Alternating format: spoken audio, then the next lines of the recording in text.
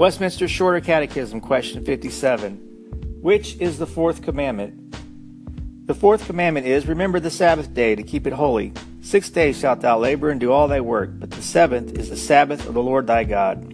In it thou shalt not do any work, thou, nor thy son, nor thy daughter, thy manservant, nor thy maidservant, nor thy cattle, nor thy stranger that is within thy gates.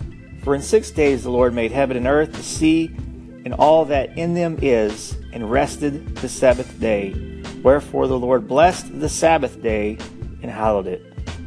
Scripture reference is Exodus 20, verses 8 through 11, which is what I just read as the answer.